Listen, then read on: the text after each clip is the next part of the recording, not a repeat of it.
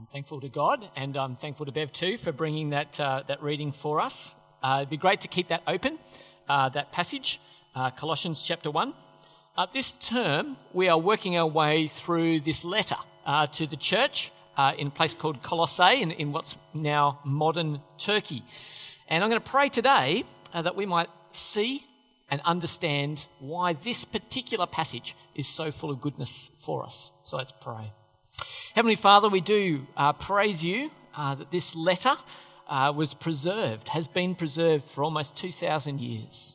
We thank you that in it, Father, are treasures for us.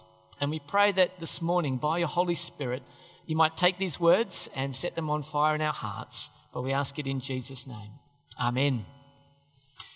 Well, when I was preparing for this passage, I was doing our regular Bible reading. I don't know if you've been reading along. We have a regular Bible reading plan where you can download that on our newsletter, and it'll give you a passage for the day, one chapter each day. And I was having a read of this passage, and I'll read it to you now. This is the start of Psalm 145. It says, "I will exalt you, my God the King. I will praise your name forever and ever. Every day I will praise you and extol your name forever and ever. Great is the Lord, and most worthy of praise. His greatness no one can fathom. One generation commends your works to another. They tell of your mighty acts. They speak of the glorious splendor of your majesty, and I will meditate on your wonderful works." Well, here's a 3,000-year-old piece of Hebrew poetry. How wonderful. My question this morning is, it moved the author, didn't it? It moved the author. It gripped the author such that they could say extraordinary things like this: "I'll extol your name forever. Every day I will praise you. You're wonderful. You're majestic." It gripped this subject, the subject of our God, gripped the author and has gripped God's people for 2,000 years, which is why we still are able to read it this morning. I guess my question is the psalmist wrong? Do we sit here and we go, we just sung some beautiful songs, and I'm very thankful for that, and I enjoy them. But, majestic and worthy of all praise, they're pretty high-sounding words, aren't they? God, we're pleased that we're here. We think you're pretty good. We'd like to lift you up a bit. It sounds almost like the psalmist has turned it up a little bit too high. He's a little bit overly keen. I could be accused of this sometimes, perhaps. He's a little bit overly keen. So why? What has caused this psalmist to be so particularly enraptured? In the time where Paul was writing to the Colossians, there were lots of gods worthy of lifting up. He could have lifted up, and in fact the people around him were told to lift up the name of Zeus, the king of the gods, who ruled on Mount Olympus. You should worship Zeus. He's the king of the gods. Or just down the road in Goulburn, Ephesus, that's about how far away it is, in Ephesus, they have an incredible temple to Artemis of the Ephesians. It's 160 metres long. It's 40 metres wide and 20 metres high. It is literally one of the 7 wonders of the world. And it's just down the road in Ephesus. We should praise and honour Artemis of the Ephesians. Everybody in the world knows she's great. And if you're not done praising the king of the gods and the queen of the gods, well, then you probably should praise Caesar, who declares himself to be the Son of God. Did you know this? I always thought this was a bit of a fudge from preachers, but you can actually find coins where it says, Tiberius, son of the divine Augustus. Essentially, what happened was the Caesars were made into gods. And so to be the son of the last Caesar is to be the son of God. And so Caesar is Lord was a way you could greet somebody. Caesar's Lord? Yes, Caesar is Lord. So we've got a whole bunch of people who are worthy of praise and honour. And they're drawing attention, demanding attention even. A little bit after Colossians was written, lived this man, and he has an amazing name. His name is Polycarp. Polycarp of Smyrna. That was the town where he lived. That wasn't his second name. Polycarp of Smyrna, that's a little bit further away than Ephesus and Colossae where we're looking. So it's the same part of the world. It's about 90 years later. Now, this incredible man was a bishop in the early church.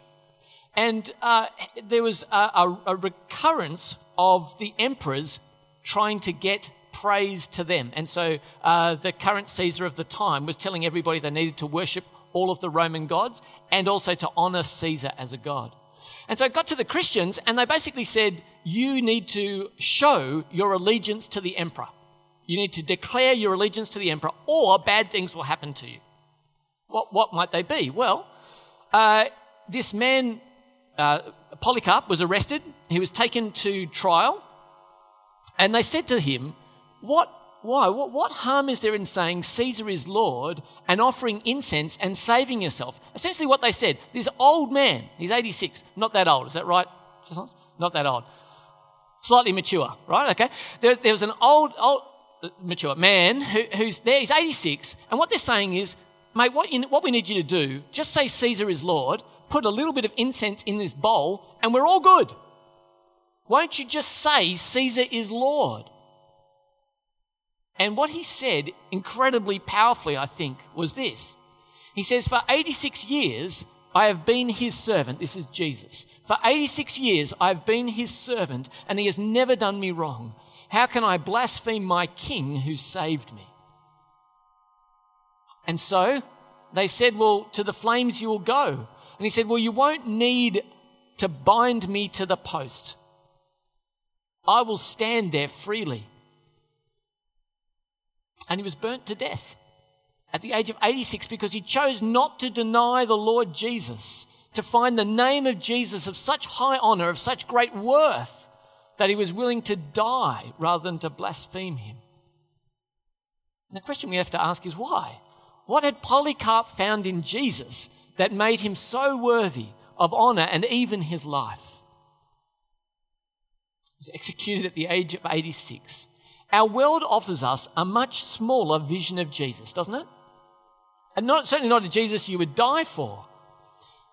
Colossians offers us an extraordinary vision of Jesus. And so I want to take you there today. I want to show you that this passage, these little number of verses here, these 8 verses, are packed full of praise, ammunition for Jesus. And along the way, I want you to see that it will answer some of the greatest questions that we have in life. The first question that you might have is, what is God like? The Romans and the Greeks had a pantheon of gods, literally gods for any occasion. So the question becomes, what is the real God like? What is he like? Well, if you say Caesar is Lord and you said, what is God like? He'd say, well, fortunately, I'm going to provide you with a visual aid. Here's the coin. You want to know what he is like? His icon, his image is on the coin. If you're going to say Caesar is Lord, there's Caesar. You can see his image there. Even though he's not here himself, I can see his image. Caesar rules here because his image is here. Have a look how this passage helps us to know what is God like. We're in Colossians chapter 1. We're going to look at verse 15 here. In verse 15 we read, the Son, this is talking about Jesus, the Son is the image of the invisible God, the firstborn over all creation. So my first point today is that Jesus is the image of the invisible God. If you want to know what God's like, you can't see God is spirit, it says. So how do I touch and see? How do I know what the God who is really there is like? Well, his Son reveals it. But it's really interesting thinking about this idea of image or icon. Remember in the creation account, God says, in the image of God he made them, male and female he created them. So in some sense, you and I, human beings, are in the image of God. That's awesome, right? But then I'm not a very good image of God sometimes, as you might ask my wife. If you spend some time in my house, you might not want to worship the God that you see there. I'm a marked image of God. Sin stains me. It messes me up being a good image of God. And what God said was, in fact, while humanity might bear the image of God, you can't make any images of me. Do you remember that in the Old Testament? You can't make any idols. So Hebrew religion, the Jewish religion, has no idols. There's no image of that God. You can't make one. And yet, amazingly, extraordinarily, in this passage, we see something has happened. Come with me to that other reading in Hebrews chapter 1.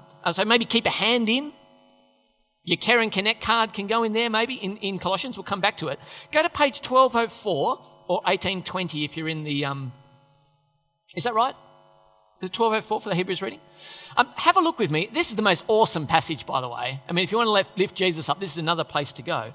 Have a look with me in verses 1 to 3. In the past, God spoke to our ancestors through the prophets at many times and in various ways. But in these last days, he's spoken to us by his Son, whom he appointed heir of all things, and through whom he also made the universe. The Son, have a look at verse 3 with me. The Son is the radiance of God's glory, the exact representation of his being, sustaining all things by his powerful word. Who is Jesus? Jesus is the image of the invisible God. If you want to know what God is like, Jesus truly makes him known. I can know God's powerful, I can see he's ordered by looking at creation, but I don't know him in his Son unless I meet him in Jesus. And so I'd encourage you, this book that you have here has 4 biographies of Jesus' life in it. Do you want to know what God's like? When was the last time you spent some time in the Gospels? Matthew, Mark, Luke and John. Read and meet your God in the Gospel. Yes? Jesus truly makes him known, and therefore to know God, we must know Jesus. To know God, we must know Jesus. Point number 1, what's God truly like? Look to the Son. Now, I love making Lego. Building Lego, I've been doing it since I was tiny, love it all the time. There's a next question that we find once we say, what is God like? The next thing we say is who made God? Has anyone had this question before? Some of you might have. If you haven't, your kids have asked you this, right? Who made God? Because we have the Lego experience. The Lego experience is, with a bag of Lego, I can make anything I would like to. And I know if I've been to high school, that the world is actually made of tiny Lego bricks, isn't it? Yes, atoms and these sorts of things kind of go together and they make all the other things. So there's nothing that we see that isn't made of other things. So, yes, Luke, you can come up here and take over at this point. Quarks. Okay, awesome. I just want to say, talk to Luke afterwards and find out more about quarks. Okay, but here's the thing. There are tiny building blocks for everything that we look at. All right? Tiny building blocks for everything that we look at. It makes sense that if we talk about God, we ask, who made God? Right? Everything I see is made. Who made God? That's the logical question.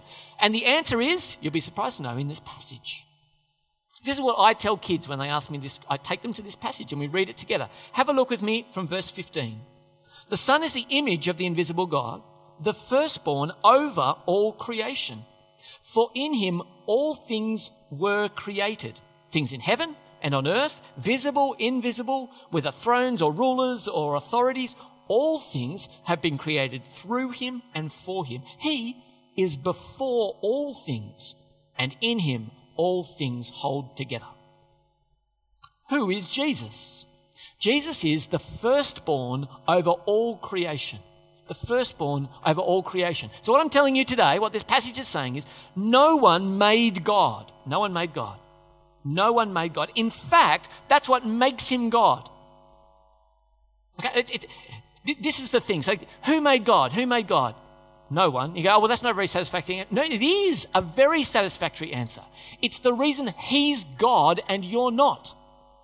Everything else is created. He alone is the creator. Are you with me? He's the only unmade thing. And so, therefore, Jesus, the unmade Son, rules supreme over everything that exists. The only one who is unmade. There is nothing that could be greater than him because he made all things. Are you with me? So what's the supreme, the greatest, the most extraordinary thing? God, in the person of his Son Jesus, making all things. Well, here's another question. What's God like? Who made God? What are we here for? Well, if there's a God, what am I doing? What am I here for? This is a beautiful picture of the night sky, and there's a pole around which all the stars will rotate. And this is a long-term exposure of that, and you can see that beautiful outcome. There's a center to it that everything pivots around. And we're going to see some more revelation of who Jesus is. What am I here for? I'm going to tell you the answer is in this passage. How wonderful. Have a look with me at verse 16. For in him all things were created, things in heaven and earth, visible and invisible, whether thrones or rulers or authorities, all things have been created. Look at these two words. Through him and for him. Who is Jesus? Jesus is the center of all creation. It's a Jesus-centered universe. All things are for him. Do you see this? They're not random. They don't have an unintended outcome. They're for Jesus. Therefore, we need to see what Jesus, who Jesus is and what he intends for us. There's a beautiful passage in John chapter 17. It's just one of these little verses that I absolutely love because it sort of explains what the universe is like. In John 17, verse 3, it says this. Now this is eternal life, that they may know you, the only true God, and Jesus Christ, whom you have sent. Do you want to know what eternal life is about? It's all about knowing, loving, and relating to Jesus. Knowing, loving, and relating to Jesus. Therefore, no truly satisfying existence can exclude him. Can you enjoy bacon with your breakfast if you don't know Jesus? Yeah. Can you enjoy the new car smell when you open the door on a new car without Jesus? Yep. Can you have a satisfying career without Jesus? Probably. But here's the thing. Maybe your bacon will be burnt. Maybe your car will get a scratch. Maybe you'll be made redundant from your workplace. These things that we want to find satisfaction in are all intangible and passing. There is only one unmoving center to the universe, and it's Jesus. And so if you try and cram meaning into your life that lacks the center, it will always disappoint and always frustrate. Jesus is at the center of all creation. Okay, so I've got a purpose with my life, but tomorrow I start worrying about what will happen tomorrow. Why shouldn't I worry about the future? And look, I think anxiety is the malady of our day. Isn't it? It's the thing on the rise everywhere.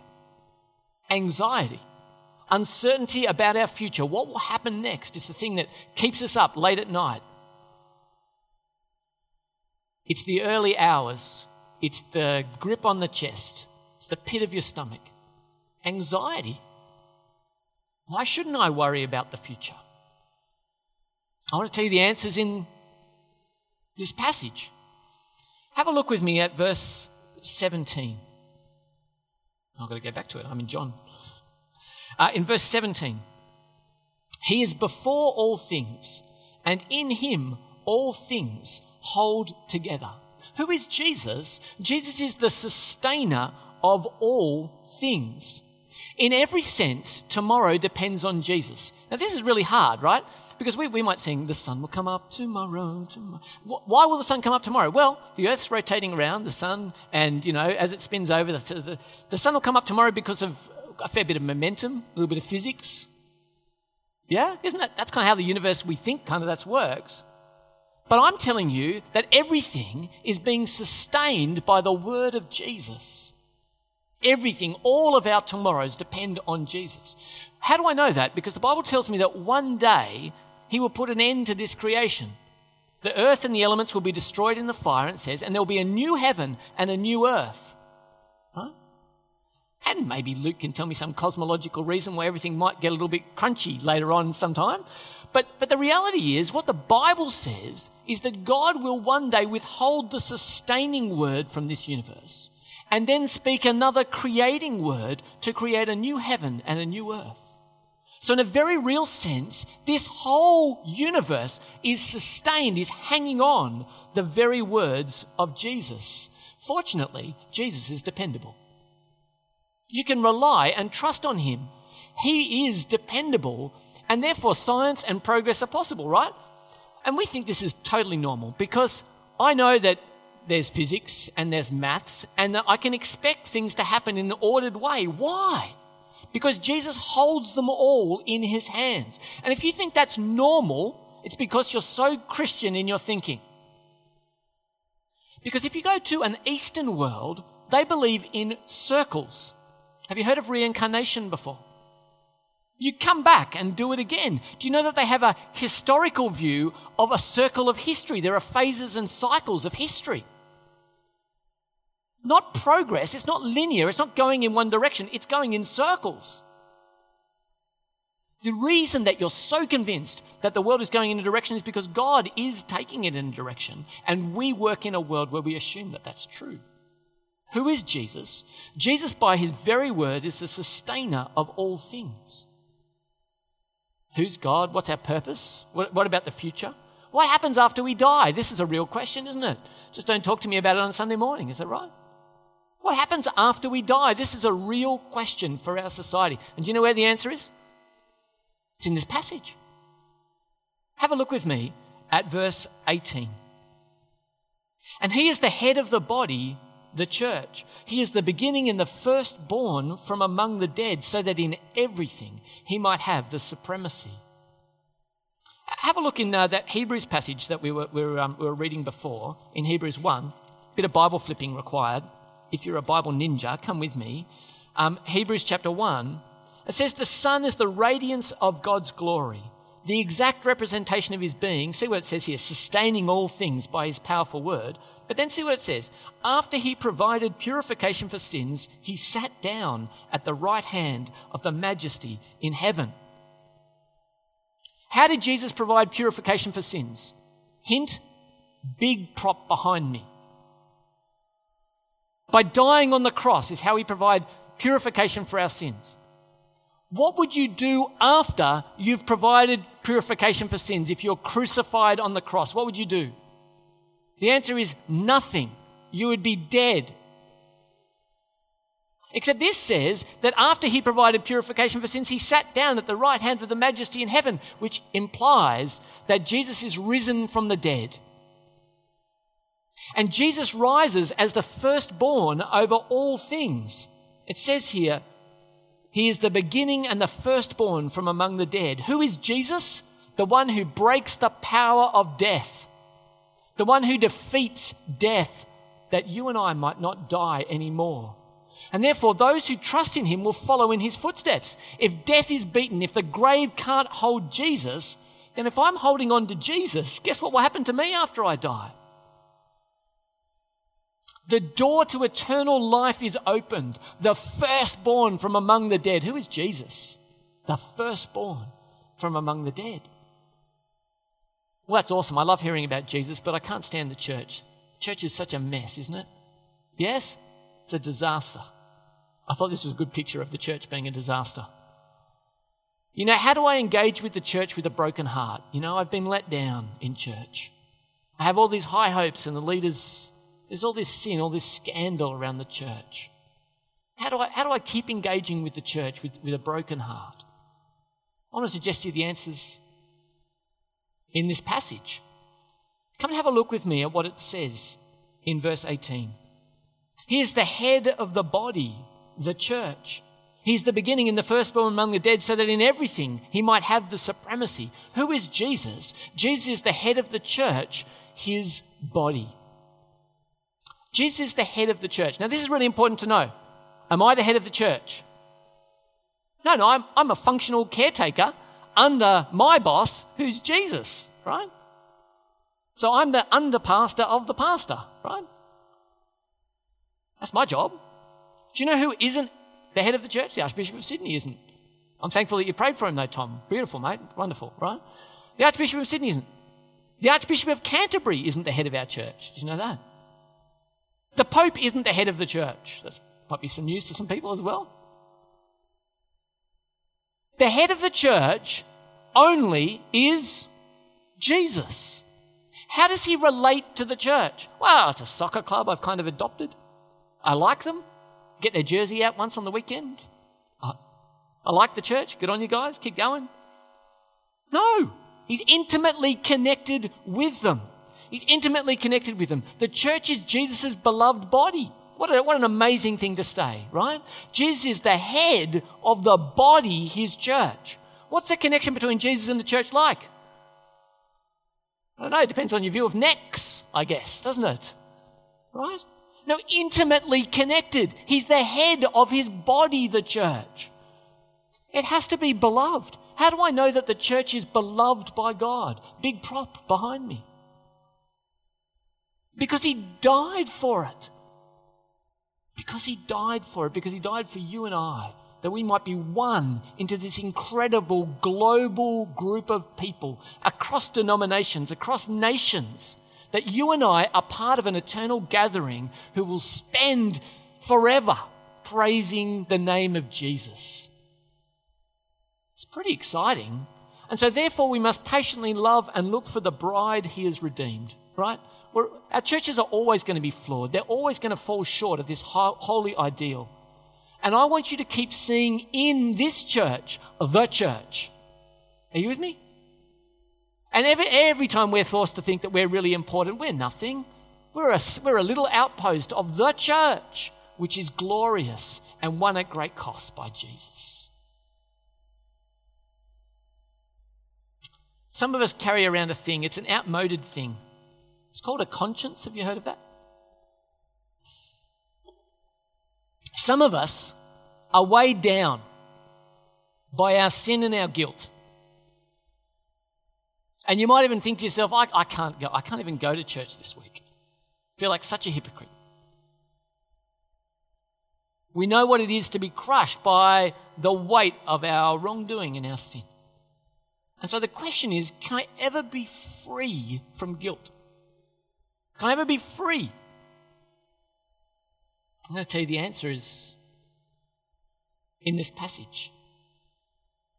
Have a look with me from verse 20. Verse 19. For God was pleased to have all his fullness to dwell in him, and through him to reconcile to himself all things, whether things on earth or things in heaven, by making peace through his blood shed on the cross. Once you were alienated from God. You were enemies in your minds because of your evil behavior. But now he has reconciled you by Christ's physical body through death to present you holy in his sight, without blemish and free from accusation, if you continue in your faith, established and firm, and do not move from the hope held out in the gospel. Who is Jesus? Jesus is the reconciler of all things. Once we were mortal enemies of God. We were God's mortal enemies. You go, well, is that just kind of like some cool language, right? What does it mean to be mortal enemies of God?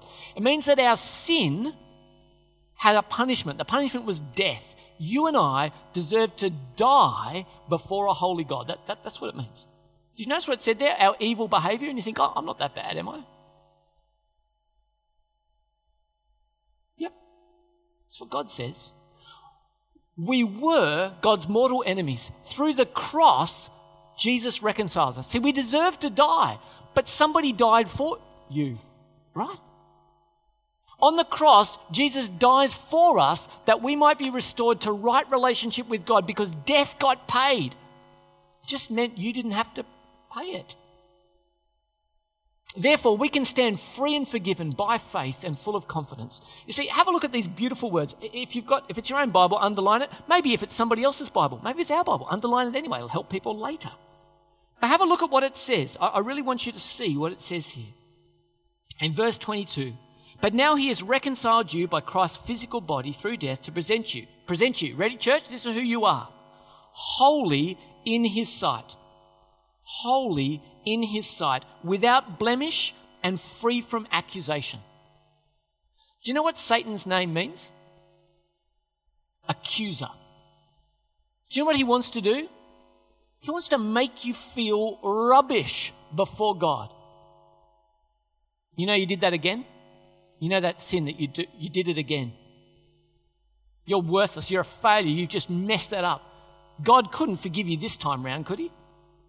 That voice is never from your Heavenly Father. Never from your Heavenly Father. He wants to wash you off, present you holy, without blemish and blameless in his sight. We come boldly into God's presence. Why? Not because we've never sinned, but because we're washed by the blood of Jesus, who has declared us holy in his sight. Who is Jesus? Jesus is the reconciler of all things. Now, what do I think about this passage? I think it's extraordinary. I can't believe, before Paul wrote this, do you know no one had ever written this about Jesus that we're aware of?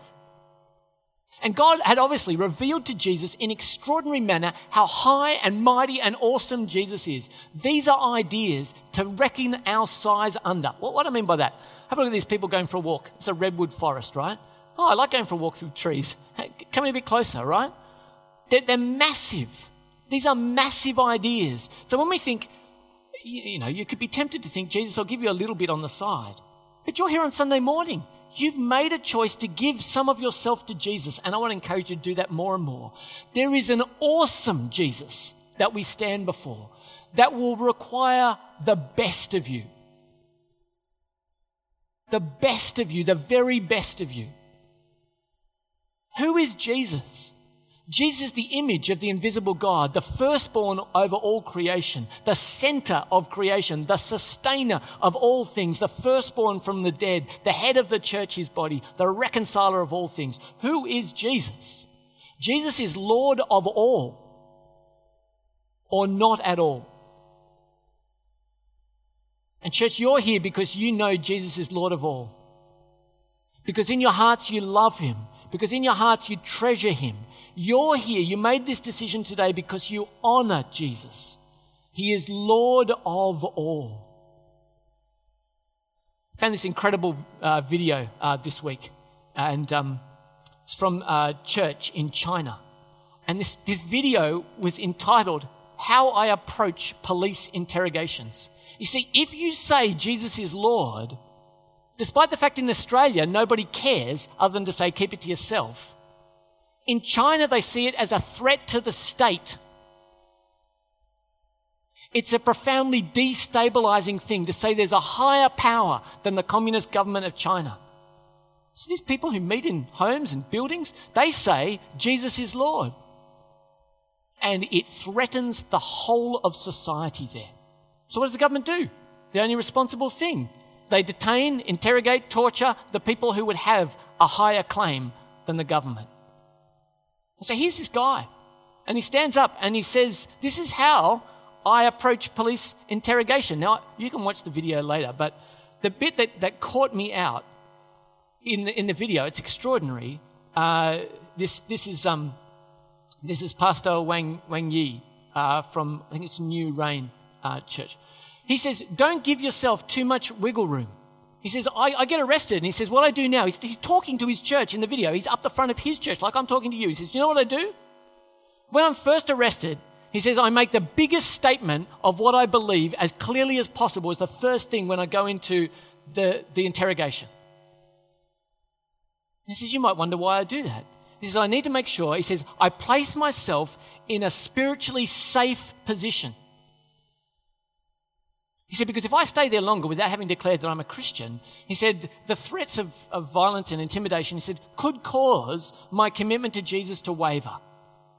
So he says, I say that first up front, and he says, it puts me in a spiritually safe position.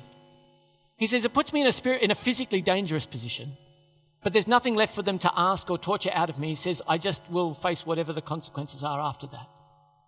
This is him preaching to his church in August last year, 2018. In December last year, he was arrested. He is currently unknown whereabouts, in jail in China, along with his wife and his children and 300 other members of his church.